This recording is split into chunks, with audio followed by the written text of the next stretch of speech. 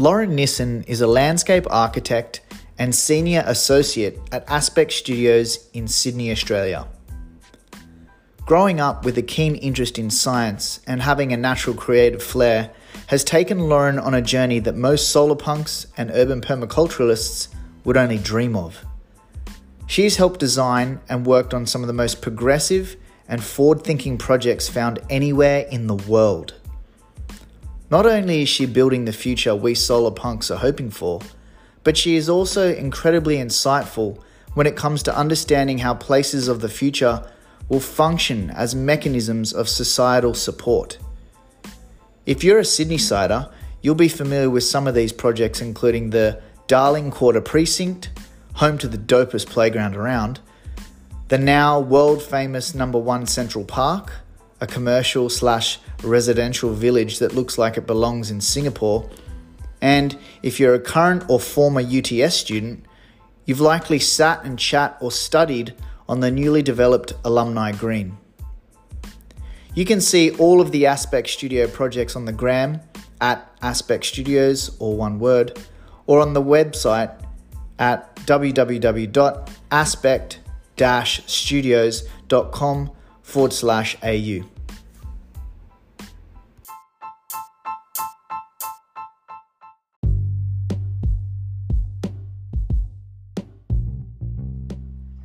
Hello, Lauren. Thank you so much for joining me here today. No worries. It's a pleasure. Oh, I'm glad to have finally met up with you. I was lucky enough to get your contact through one of our usual guests here on the Solar Punk Permaculture podcast, and he's put me in touch with you. And as I've already said, I'm really excited to speak about some of the projects that you've been involved in. Yeah, great. So, Lauren, before we get started, is there a bit of a story for you? Like, how did you get into this world of environmental design? How would you, like, if someone comes up to you in the street, how do you describe yourself? Well, I'm a landscape architect by training and by trade these days, but I guess the way I got in is a really good question. I was always a kind of kid who loved science until I got to high school, and then found it perhaps a little bit much, but I was also an incredibly creative kid. When I was about 9 years old, Mum gave me a box cutter and cutting mat for my birthday because she knew that would give me hours of joy compared to any toy that she could give me, because I was just the kind of person who had a dollhouse and was always making my own furniture for the dollhouse and things for all of my little dolls and creatures to live in. So I think that it was a really good combination as I moved through high school and fell back in love with science and biology, but also continued to develop my love for all things creative. Landscape architecture started to appear as the kind of career that would combine both of these interests and love into something that I could do every day. So I guess that's how I got there. Yeah. Have you ever reflected on that before? It sounds like that you were just having that thought for the first time. I mean, not as formally as that, I don't think. I think it's, never really in that kind of way. It's probably a bit of a new realization, yeah. Yeah. Oh, that's wonderful. So what I'm hearing you saying is you kind of remarried your love for being creative, like, and that's sort of the architecture, but also a love for nature, and that's the landscape. Am I hearing that right? That's exactly right. Yeah. Wonderful. And so you also said you didn't really enjoy science at school. What happened at school that was so? What was the barrier for science at school? What happened? Another great question. I think. Look, I was incredibly curious, had magnifying glasses and things all the way through primary school, and then when I got to high school and it became a kind of much more formal part of education, suddenly it got really boring.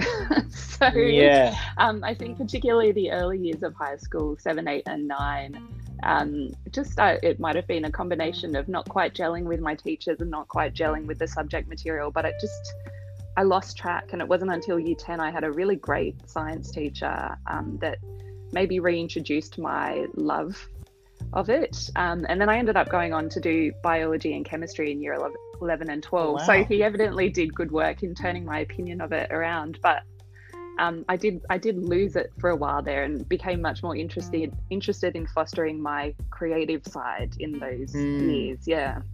Yeah, interesting. Like when I hear you say, well, it sounds like you did have a great teacher who sort of rekindled that love. But when I think of biology and chemistry, I think of two areas of science that really allow a different level of inquiry, and maybe that helped your creativity flourish again. Yeah, I think that's probably right. I think,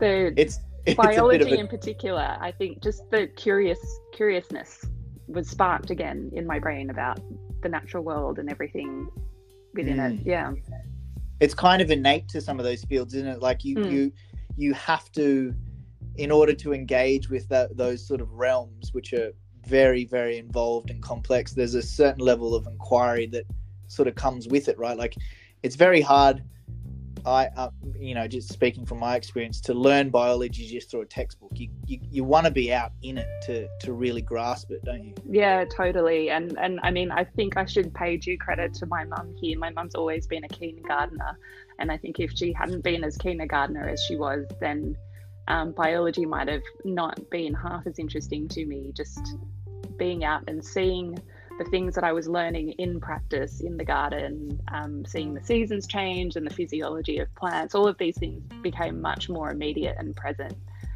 with that connection at home as well, I think. Yeah. So there's a real modeling through family and just that sort of, you had experimentation and curiosity modeled to you in a sense through your own family environment. And would you say that's a important part of the way you think about landscape architecture as well?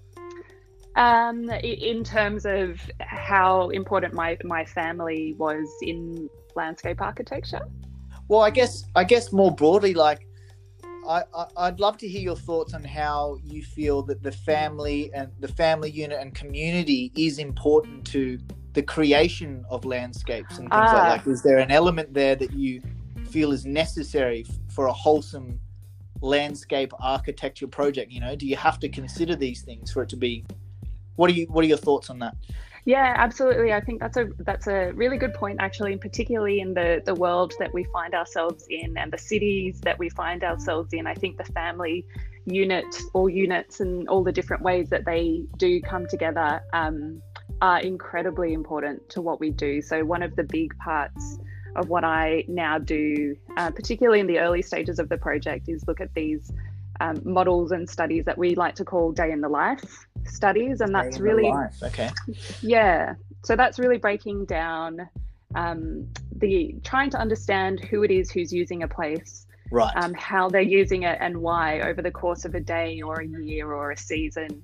And I think understanding family life and the way people need to access this public space in our increasingly dense and urban cities. Using this day in the life study is a really good way of getting us into thinking about that space in a much richer way, rather than just making a place that's nice, a place that's really going to suit the needs of everybody who's using it.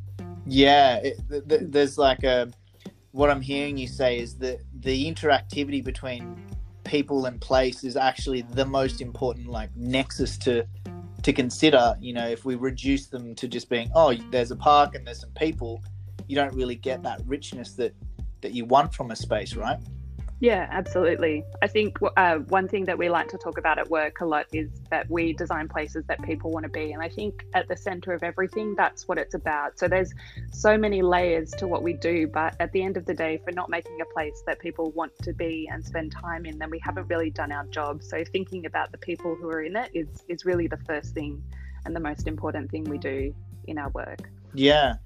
So, I mean, this is absolutely fascinating, Lauren. Can you tell me more about that connection in particular? Like, what is it about? I mean, we both recognize that the connection between the people and the place is important, but if we were to dive a little bit deeper, what things are important in the environment to have there for the people to interact with? Like, what sort of things do you really consider when you're designing the environment for people? The kinds of elements that we're designing into, or the kinds of elements that maybe exist in the environment? Ooh. Yeah, there you go. That's question. $1 million question. No, I love this interplay. I am saying the kinds of elements that you design into the place that draw the people in. Yeah, absolutely. Okay. Well, I mean, it comes down to the kind of space we're developing, but if we're looking at, say, play areas, it again depends on who we're catering to. There's a scale from local community all the way up to regional kinds of play areas. But I guess what we're looking for are moments for discovery and curiosity to really take center stage. So we like to be programmatic to an extent in what we design. So I mean, when you walk into a kid's playground, it's pretty clear that a slide is there for you to climb up and slide down, and the climbing net is there for you to climb up. But I think what's almost as important, if not more important than those kinds of elements, are all these things that are in between. The way you get between spaces, the more informal spaces that maybe aren't telling you exactly how to use them. I think these things are really important, where you can maybe bend down and smell a really beautiful flower that's in bloom, or you can crunch some crunchy leaves between your fingers and smell the oils that come out of that, or rub your hands across a kind of furry lamb's ear kind of plant, or a spiky rosemary kind of plant, and just these kinds of layers of textures and more incidental moments. I think these become incredibly important in the richness of a place, and things that we really love to start bringing into the landscape wherever we can. Yeah, I mean, what I hear there is a deep consideration for the sensorial nature of humans, and having those textures and those elements that play on the senses that we obviously have inbuilt into us as humans, being there for any level or entrance of exploration that the person interacting with them chooses. It's like a student-centered experience, as opposed to a the student or the person who is playing is at the center of it, and it's for them to decide where they go.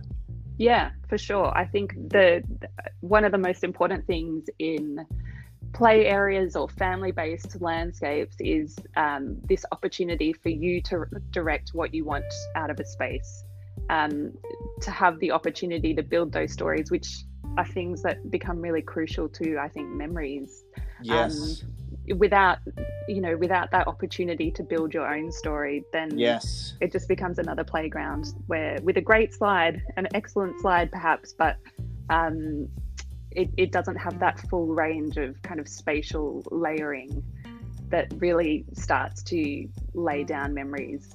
Yeah, and I guess, if everyone had their environment, like the environment in a sense was dictated to them, then all the stories would be standardized. And I think there's an innate feeling for our stories to be personal, right? Like if in creating these spaces that are just open to choices and avenues of approach, then everyone has a chance to create their own tale. And that's important to us as humans, as in meaning that we want to have the chance to create our own stories. Yeah, I think that's a really important point, actually. There's so much that's amazing in a shared experience. I mean, thinking about playgrounds that I used to visit as a kid that were maybe famous or well visited by peers of the same age, we all remember particular things about that playground. But I think what becomes more important to you is the way you use that space and how that was special to you and your family and your brothers and sisters or friends. Yeah. The particular adventures that you were having there that felt unique to you. Yeah. There's I guess this is an interesting way to look at it. But there's a certain romance there between you and the environment. It's like that romance is what essentially builds that neural architecture that really keeps that memory in your brain as well. And if it was to be just the same old experience at every single playground, then you wouldn't have memories embedded as strongly as they could be if there was more choice involved. I think that's right. I think I'm a primary school teacher by trade, and I'm fascinated by play. I spent about I spent 13 years working in a play environment, and the actual structure of the curriculum was very loose but play-based. Mhm. And I'm wondering, we've kind of already started to head down this tunnel, but what do you think of when you think of play? Like, what is your concept of play? Ooh, that's a really good question. I mean, at the heart of it, I think play is about having the freedom to explore curiously the environment around you and to test boundaries and to test your own abilities in a way that you can't really do in anything that isn't play. I think it's that freedom to work without the parameters of rules. I think at the heart of it, that's what play is to me. Yeah. There's an element of risk in there, isn't there? Which is something, I mean, obviously I've become aware of your projects through the Darling Quarter playground, which I've seen referred to as a family entertainment precinct. And when I visited it, because I've been there, I was there before, the construction of what it is now, when Sega World and things like that were there. And, they used to have water features and stuff. But one thing that's really evident to me when I walk into space now, and as someone who thinks about play quite a bit, maybe to the point of obsession, is that there seems to be more opportunity for risky play now. And that, for me, as someone who frequents that area, is exciting, because I also feel that that play is actually fundamental to our species. I feel like in a sense, it's kind of like our scientific method that's built in. We could go into that if we want, but I love walking into that space and going, oh, there's more risk here, which is great. Yeah, I think that's a really good point, that it is our scientific method. I love that way of putting it, actually. And you are absolutely right. There is more risk involved in play now than there has been for a long time. I think our generation growing up in the 80s and 90s would probably remember some fairly dubious play structures. I know at my primary school we had some metal monkey bars over a concrete slab, and it wasn't unusual for people to fall through the cracks and break an arm or a leg. Yep. And so you could do some pretty serious damage in those kinds of play environments. And I think with all of this happening, there was a big push to make playgrounds these incredibly safe, cushioned, low-risk environments. And that really persisted all the way into the early 2000s. And actually the Darling Quarter Playground was one of the first examples, I think in Australia, but certainly in Sydney, where we adopted a new play standard. So it had kind of come full circle. I think people realised after 20 or more years, almost an entire generation, that reducing risk in play was actually more detrimental than it was beneficial. So we have actually actively pursued more risk in our playgrounds as a result. So obviously we're not doing things where anybody could die. That's certainly out of the question. We are trying to keep people as safe as possible, but there is an understanding that having mishaps, being injured in some ways is a part of growing up, and it is a part of learning your boundaries and learning the limits of what your body can do and what we as humans can do. And so it is okay if that does happen, and it is okay to feel a little bit nervous when you're going down a slide, and it is okay to feel a little bit scared when you're climbing up something high, because you will probably be safe, or you will be safe. I shouldn't say probably. We will be safe. But if you get bruised, or you maybe learn that you're not going to do something that way again, that's actually okay. That's part of you learning what's acceptable to you. So risk is now actually inherent in what we design.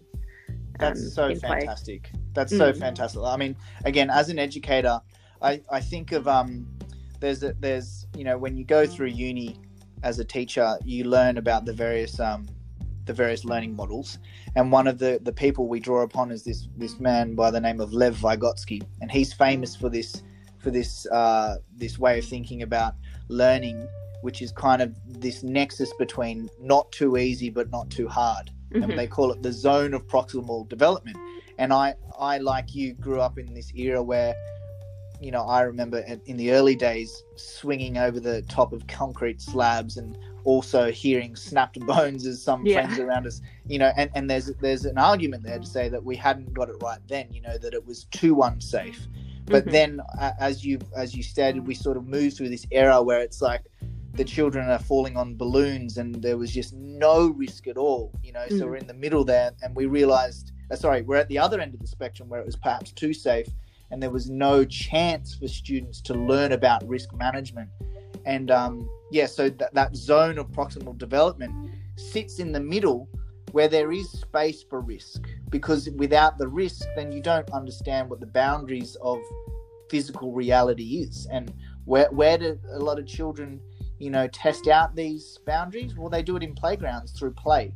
So again, I just love that you guys have almost put that at the center of the design concept, and I think that's really fantastic for people around the world to just be engaged with. We need to realize that we don't have to sort of put little cushions around our children and things like that, because in fact, as you said, and as the research says, it's detrimental in some levels. And I think we're much more resilient than we've given ourselves credit for over the last generation or so. Yes, I couldn't agree more. Taking a little sidestep, can we talk a little bit about the sustainable development of the site? So, maybe moving more into a realm that's talking about the materials and the actual physical mediums that were used in the playground. What sort of considerations came in there? Well, I think robustness and longevity is something that we really turn to a lot in the public domain and in landscape. This is one of the most visited sites in Sydney. It is an incredibly popular place from dawn till dusk and beyond. So there's all the time. I think you can go down there at 10 or 11 o'clock at night and you'll have the 22-year-olds who've had a little bit too much to drink, who've decided to use the playground in much the same way that a 5 or 6-year-old would in the broad light of day.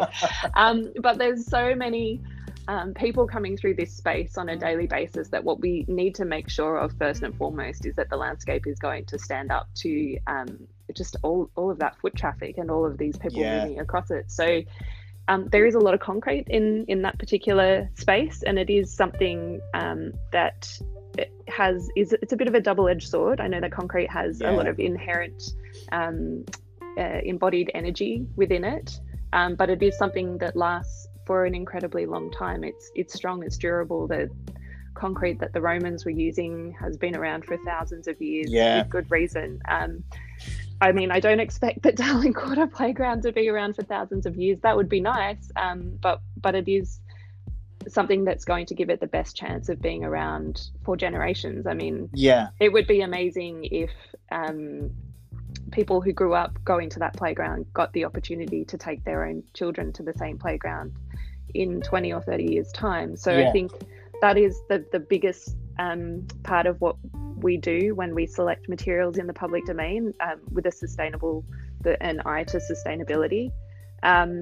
When we use timber, the timber in that project is we always go for FSC certified timber, Australian hardwoods, where we can trace the kind of line of, I forget the terminology. You're kind of tracing where it came from. You're looking at the resource trail and making sure you know where that trail is, and it's not necessarily far away if you can help it. And making sure that it's sustainably sourced. So as much as possible, looking for plantation timbers or timbers that aren't from old growth. That's something that we're certainly keen to stay away from. And I think finally, beyond timber and the kind of heaviness of the ground plane, things like steel become really important also for their robustness, but also they're inherently recyclable. They can be recycled again and again. So it is good that when these things need to be replaced, they can have a second, third, fourth life as something else. And I guess that's something that, a lot of people may be familiar with some of the playground soft fall that you see in, I work in primary schools and all of the playgrounds have soft fallen, but that stuff's not sustainable. That's like some sort of polymer, some synthetic polymer, and you can only imagine it has one life and that's it. So what's also really cool is that obviously you guys have not, in that particular project, softfall is not even a thing. It's mostly like bark and things like that, which is really cool. Can you speak to that? What was the decision behind the bark and things like that? I think that we, like you, are concerned about using too much softfall. It is something that is a necessary evil in some situations, and certainly with particular jurisdictions where we're working, maybe where there's incredibly public sites, where there are low maintenance budgets, it does get used more than we would like. But but it's basically plastic. So when it heats up in the heat of the Australian summer, it's giving off VOCs and melting under people's feet. It can get incredibly hot. More so than any other. It's not good at dissipating energy like other things are. So I think mulch is a great renewable alternative to that. It is a soft, safe thing to fall on. It's cheap to replace. It can be quite sustainable because it is byproduct of tree pruning and arboricultural industries. It's usually on its second life form by the time it gets to you as well, right? So there's a response to something that is reusable, and just the simple identification that you guys could use something that's useful again is very, very cool to see. Sorry, I cut you off there. What you were saying? No, that's okay. And I think the last thing I wanted to say is that as it breaks down, it doesn't cause any harm. It's just becoming part of the soil again. So I think that is another consideration. And can be taken up by the plants as they establish. Hits a whole another life cycle again. Fantastic.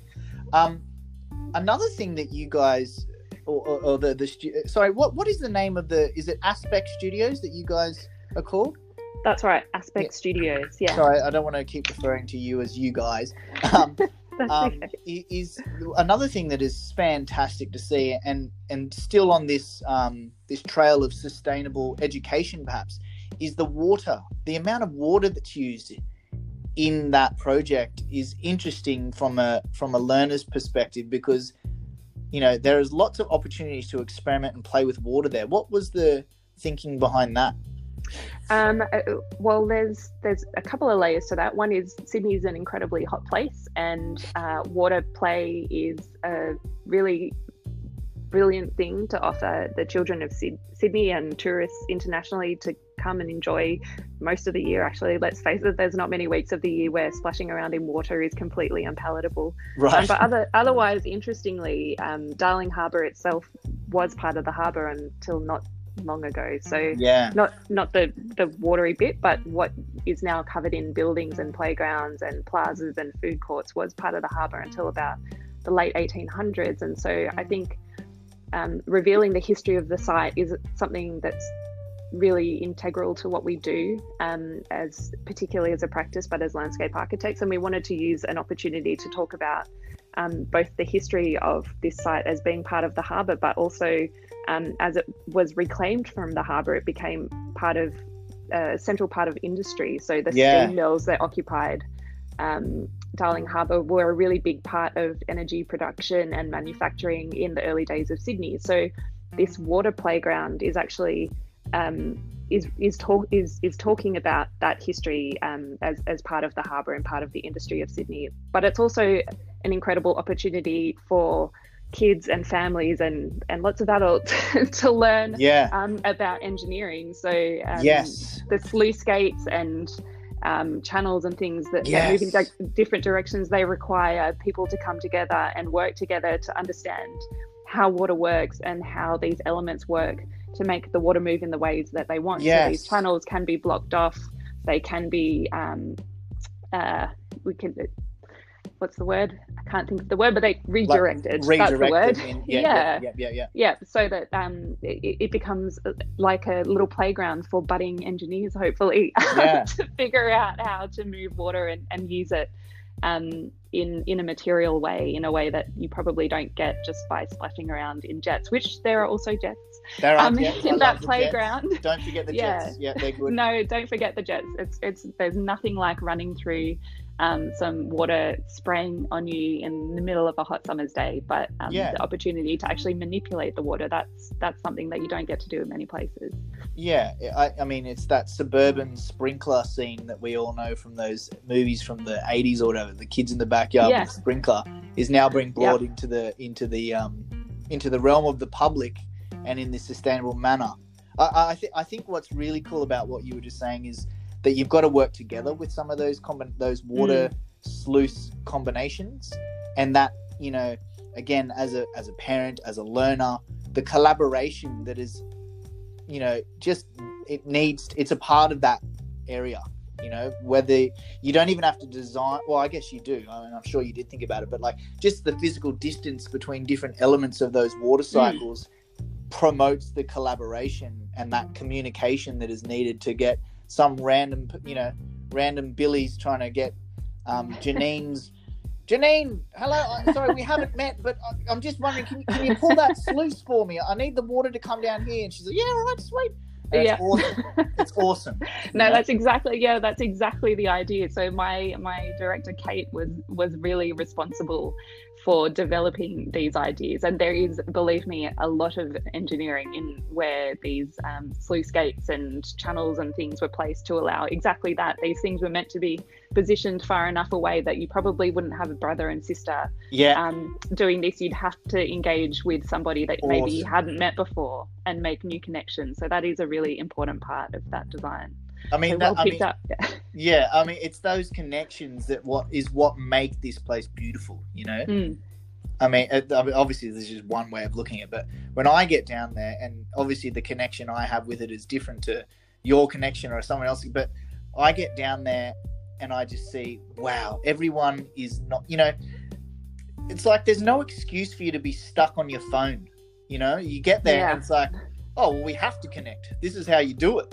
And it's like built into the entire process at this like meta level that is just, it's just beautiful, you know? I don't know how else to describe it. It's just beautiful. Yeah, it is. It is beautiful to see, and it's kind of good that you have to use two hands a lot of the time, so you can't even be recording what you're doing as you're doing it. You've just got to be fully within the moment, enjoying the experience of being alive. Of being alive. I think that's one. I mean, we talked earlier about the innate sense of play, and that's a lot of the time. I think adults of our age even forget that play is it's essential, you know. And I guess you don't really realize it until you interact with it, that you miss it so much. And I think it's wonderful that, you know, that we have to play in these environments. And in a sense, it is forced, you know. It's not forced in the sense like the rules here is you must play and have fun. It's like, no, we just designed this cleverly enough so you have to play. And I think it's beautiful. Yeah, that's a good point. It's a good opportunity for old Scrooges to get involved in something that they thought they'd long since enjoyed. Have their first laugh in a decade.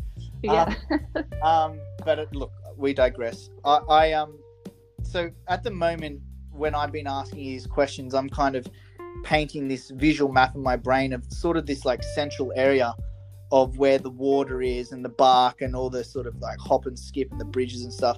But if we were to, you know, further paint this map and spread out, there's actually, I mean, it's a very complex little area, because on the side of that play area, there's all of like the parallel streams of water that are right next to a path, that are right next to the beds of the International Convention Center. And then, you know, as you travel further down that path, there's in this precinct beyond the Japanese Gardens, which is a whole other beautiful place, but because I've got you on the line, we're going to talk about the Bird's Nest and things like that. So we spoke about this a little bit earlier. You said that the Bird's Nest and that particular is it called the Bird's Nest? I just call it that. You can call it whatever you want. The official name of the building is the Exchange, but I think there was a recognition early on in the team that it resembled many things, and Bird's Nest was one of them, and we hoped that that's what people would think of it as. I've heard other people talk about it as ramen noodles. It's like one of those pre-cooked stacks of noodles just before they drop into the ramen. Yes, exactly. Which is particularly pertinent because that building was designed by a Japanese architecture firm, so we thought that the appearance of ramen noodles would be a nice little connection to the design team. Yeah, and it's in that general precinct of Chinatown and that cultural centre that, you know, that we as Sydneysiders adore, because of the history that comes with those cultures, and, you know, being a part of the Australian Pacific region and the partnerships we have with many of those Asian countries is important to us. And I think it's a wonderful ode to those parts of our community. But so where do you come in there? Like, how much time did you spend on that? Like, countless hours. I don't even know. It was officially about 5 years from when I first started on that project to when we can say we cut the ribbon and it opened to the public once and for all. But I think that project was actually around for a lot longer than that. So it's probably 10 or more years since that project first really appeared as an idea. Right. Just this idea of creating that precinct at all. To when it became a reality. But 5 solid years of design, documentation and construction admin was my role on that project. you say that we with got a there sigh. in the end.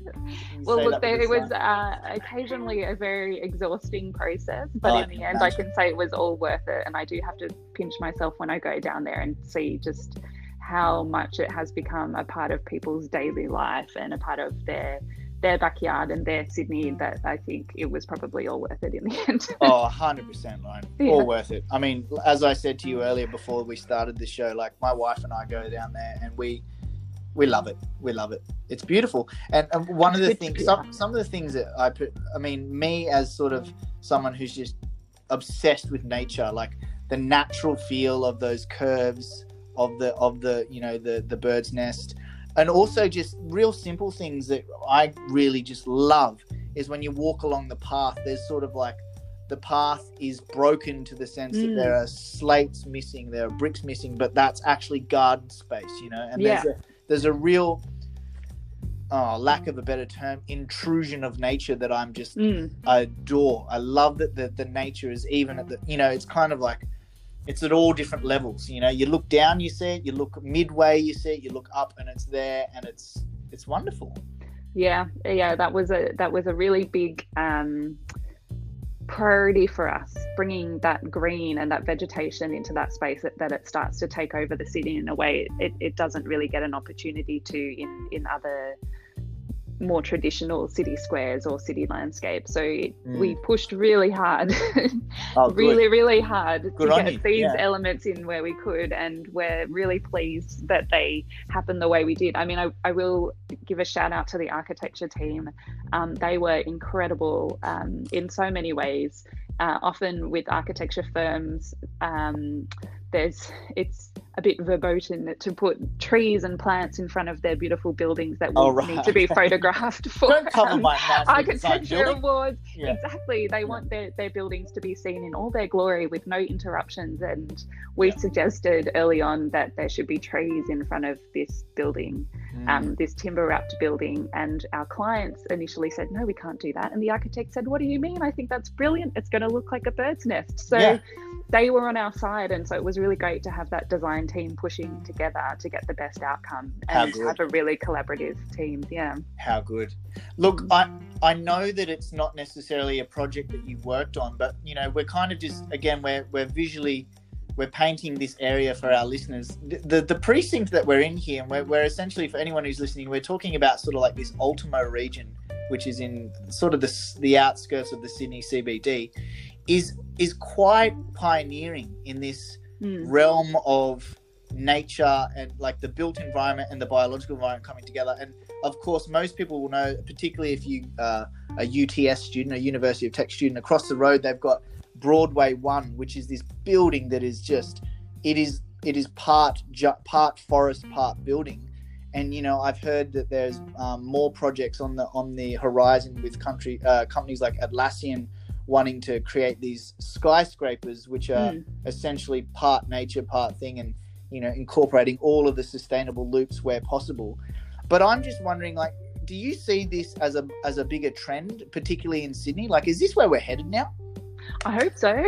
Yeah. I think it really is. I mean, the kind of work that we do as a practice now, I think part of it is building on our experience in these areas. So my firm, not me myself, my firm and another landscape architecture firm worked on the Central Park buildings, which are famously these incredibly green buildings opposite the UTS. That's what I'm talking about. Concrete right? Is that tower. what it's called? Central Park buildings. Central Park building. Right. Yeah. Okay. Yeah. Yes. Yes. Sorry, I didn't realize that. Yes, we're talking about the same building. Yeah, so, I couldn't remember the name, so I'm glad you brought the name. But go That's on. okay. So we did work on that. Probably 15 years ago now. Maybe not quite, but that was a long process, and I think that project really set the tone for what's now happening in Sydney. It led the way. It showed people what is possible, and even after being open for nearly 10 years now, looks as incredible as the day it started. It's better, beautiful. I think.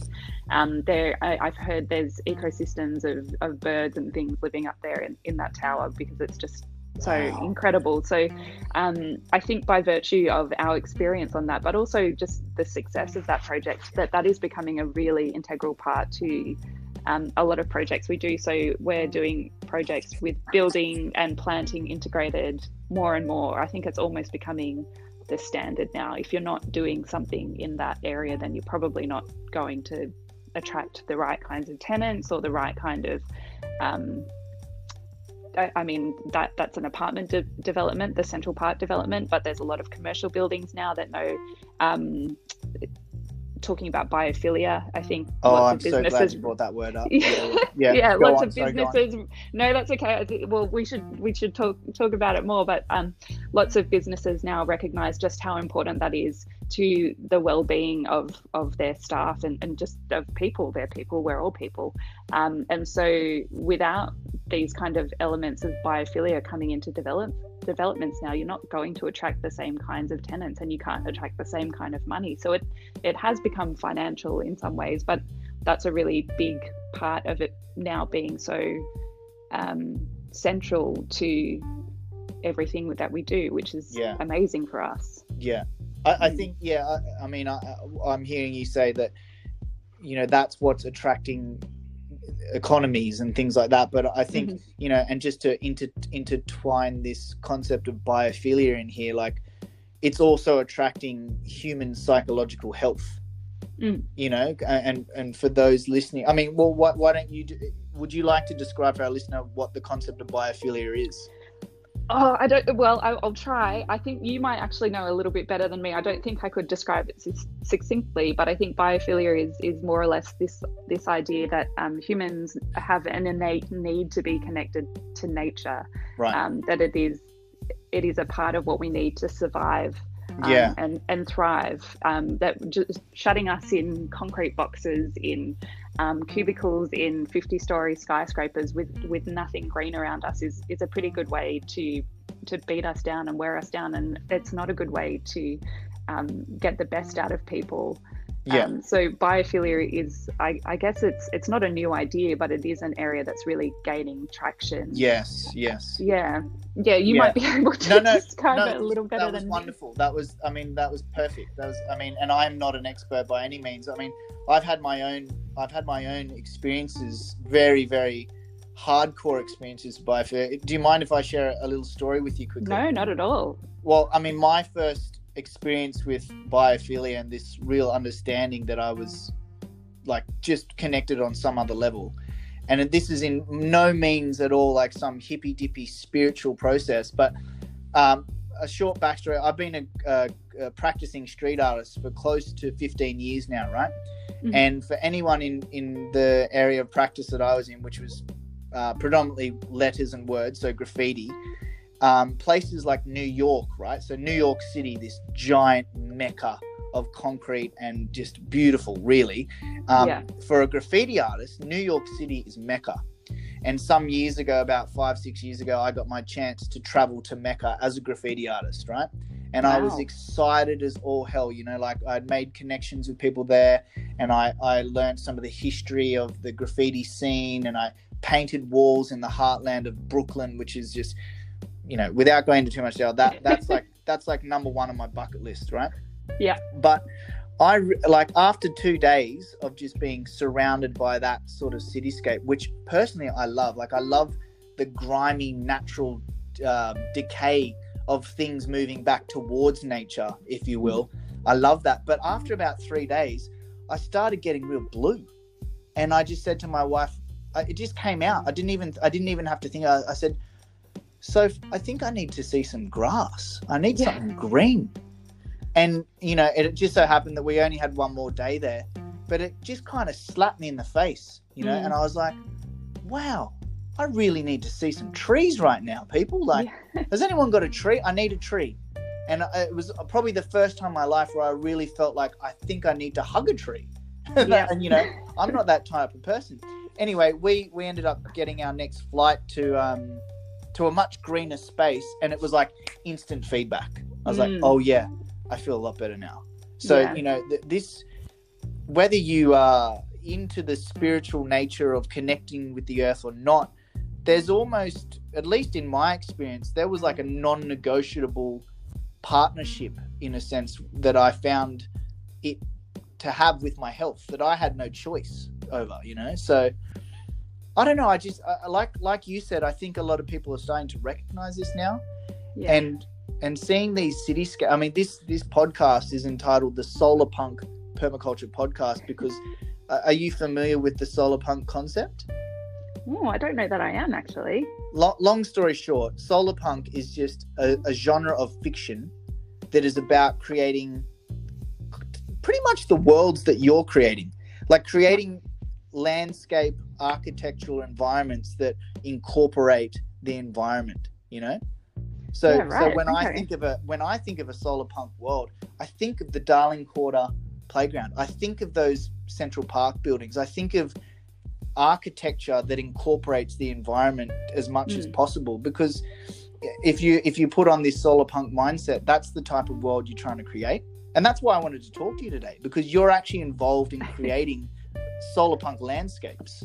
Yeah, we try, but we're definitely, so there you go. I didn't even realize this was a thing that we're part of, but that's exactly what we do. Yeah. Amazing. Well, it's weird. It's like a little, I mean, the genre of fiction, because that's basically where it comes from, is only about 10 years old. But you know, it's starting to get some traction, and obviously it's starting to physically manifest in the world, whether the connection was made or not. And, you know, that's why I wanted to talk to you today, because I think what you guys are doing, whether or not you've made that connection or not, is just so much more important than a lot of people give the time to consider. Yeah, I think that's a really, you've touched on a bit of a nerve there. I think that it's one thing we learned really early at university, is that we're the invisible profession. That people actually still these days don't really have any idea. A lot of people don't really know what landscape architecture is or what we do, and they think broadly it might be designing gardens, which that's a really important part of what we do, but it's so much bigger than that. And the thing about landscape architecture is that you don't necessarily notice when it's there or when it's done well, but when it isn't, you really notice. And I think that's just what we have to have become comfortable with as what we do. Is being invisibly making cities places that are more enjoyable and joyful and comfortable and welcoming, and no one's ever going to necessarily notice what it is that we've done, but that's okay. No, because they will know if we're not there. I would push back on that, and I would say, you know what, I don't want it to be invisible. I want you to flaunt these buildings. I want there to be one on every block, like and you know what, people will be responsive to that. I know you do, but for our listeners out there, it's kind of like, actually, I want to see more of these. I don't want it to be invisible. I want to see this happen. You know, let's write this story and make that our space. Yeah, I think that's it. I think that's what these buildings do so beautifully. You can't miss them. No one ever misses a building. So when it's staring you in the face and it's dripping with green, you know it's there. And so that's maybe brought visibility to what we do on the ground a little bit better. So hopefully that connection is being made more and more. But in the meantime, we'll keep chipping away at it. Good. Please do. Please do. I will promote every time you chip away at a new project. I'll be the first person to enter. Hey, great. I've got a question for you, and I'm going to ask you because I sense that you're interested in the same sort of landscapes that I am. Have you been to Gardens by the Bay in Singapore? No, but I'm dying to go. I've Oh never my been to gosh. Singapore. I want to go to Singapore and eat my way through, but I would love to go to Gardens by the Bay. Yes, its reputation precedes it. So It is another yeah. thing. It is Yeah. another world. It is. I mean, my wife and I chose to go there because I wanted to do a pilgrimage. I was like, I've got to see this. I've got to see what's going on. And I tell you what, when you walk into those there's two domes. I'm sure you're aware of them, but for listeners, you know, there's not only these giant trees that have like bougainvilleas and wrapping around them, and they're all their own sort of closed loop water cycles, but there's also these two giant greenhouses next door, and Wow. they're these. It's science fiction in real life, and again, it's solar punk. It's just beautiful, and the ecosystems that they create just blow. Like I walked in, Lauren, and I suspect you made it. I walked in, and I didn't get past the main foyer for about 15 minutes because I just stood there and I looked up, and I was just like, "Are you serious? Like, you did this?" Like I couldn't wrap my head around it. It was beautiful. Yeah. Oh, I'd love to go. I mean, Singapore is an incredible place. They have built-in policies, and don't quote me on this because I'm not sure of all the details, but I know that Singapore is striving to be a city in a garden. So that is what they are trying to do. And I think that most developments there, I think all developments there, basically have a requirement to replace the land that they've built on with landscape. So I mean, in a city state like Singapore where they're basically building into the sea, I mean, they don't have anywhere to grow. How do you do that? How do you replace development with landscape? Well, the answer is making these buildings that are covered with, they have roof gardens, they have planting all over the facade of the building, they've got internal courtyards, they've got green on every conceivable surface, and it's just that's written into the legislation. That big L word. You know what I mean. And what an incredible thing. I mean, I think other cities around the world are starting to cotton onto that, and there are places in Australia that are starting to realise the value of that now. And I can only hope that that becomes more and more the norm around the world, because like, what an amazing precedent to set for the planet. So what an amazing precedent to set for the planet. Well, look, Lauren, I think that's a beautiful place to finish up on here, because if we can leave that type of idea, that type of picture in our listeners' head, then I think we've done ourselves a service today. Thank you so much for joining me here today. It was a pleasure. I really enjoyed speaking with you. And if I can I direct any of our listeners towards maybe some portfolios, or have you got any websites that can people connect with you in any sense? Yeah, absolutely. I mean, you can find me occasionally posting on Instagram at Lauren E. Nissen. But I think what's probably more useful for your listeners is our company website, which is Aspect Studios. So we're at aspect-studios.com, and on Instagram, Facebook, and LinkedIn. Wonderful. The same name. All the socials, all of them. All the socials, yeah. All right, great. Well, I'll put all those links in the description of the podcast. And as I said before, if you've got any of these projects coming up, I will be the first to promote them, because they're important, man. They're important. Yeah, they really are. Yeah. All right, Lauren, thank you very much. Great, thank you. Hopefully we can do this again. We can speak soon. All right, thanks, Sam. All right, see you later. Okay, bye. Bye.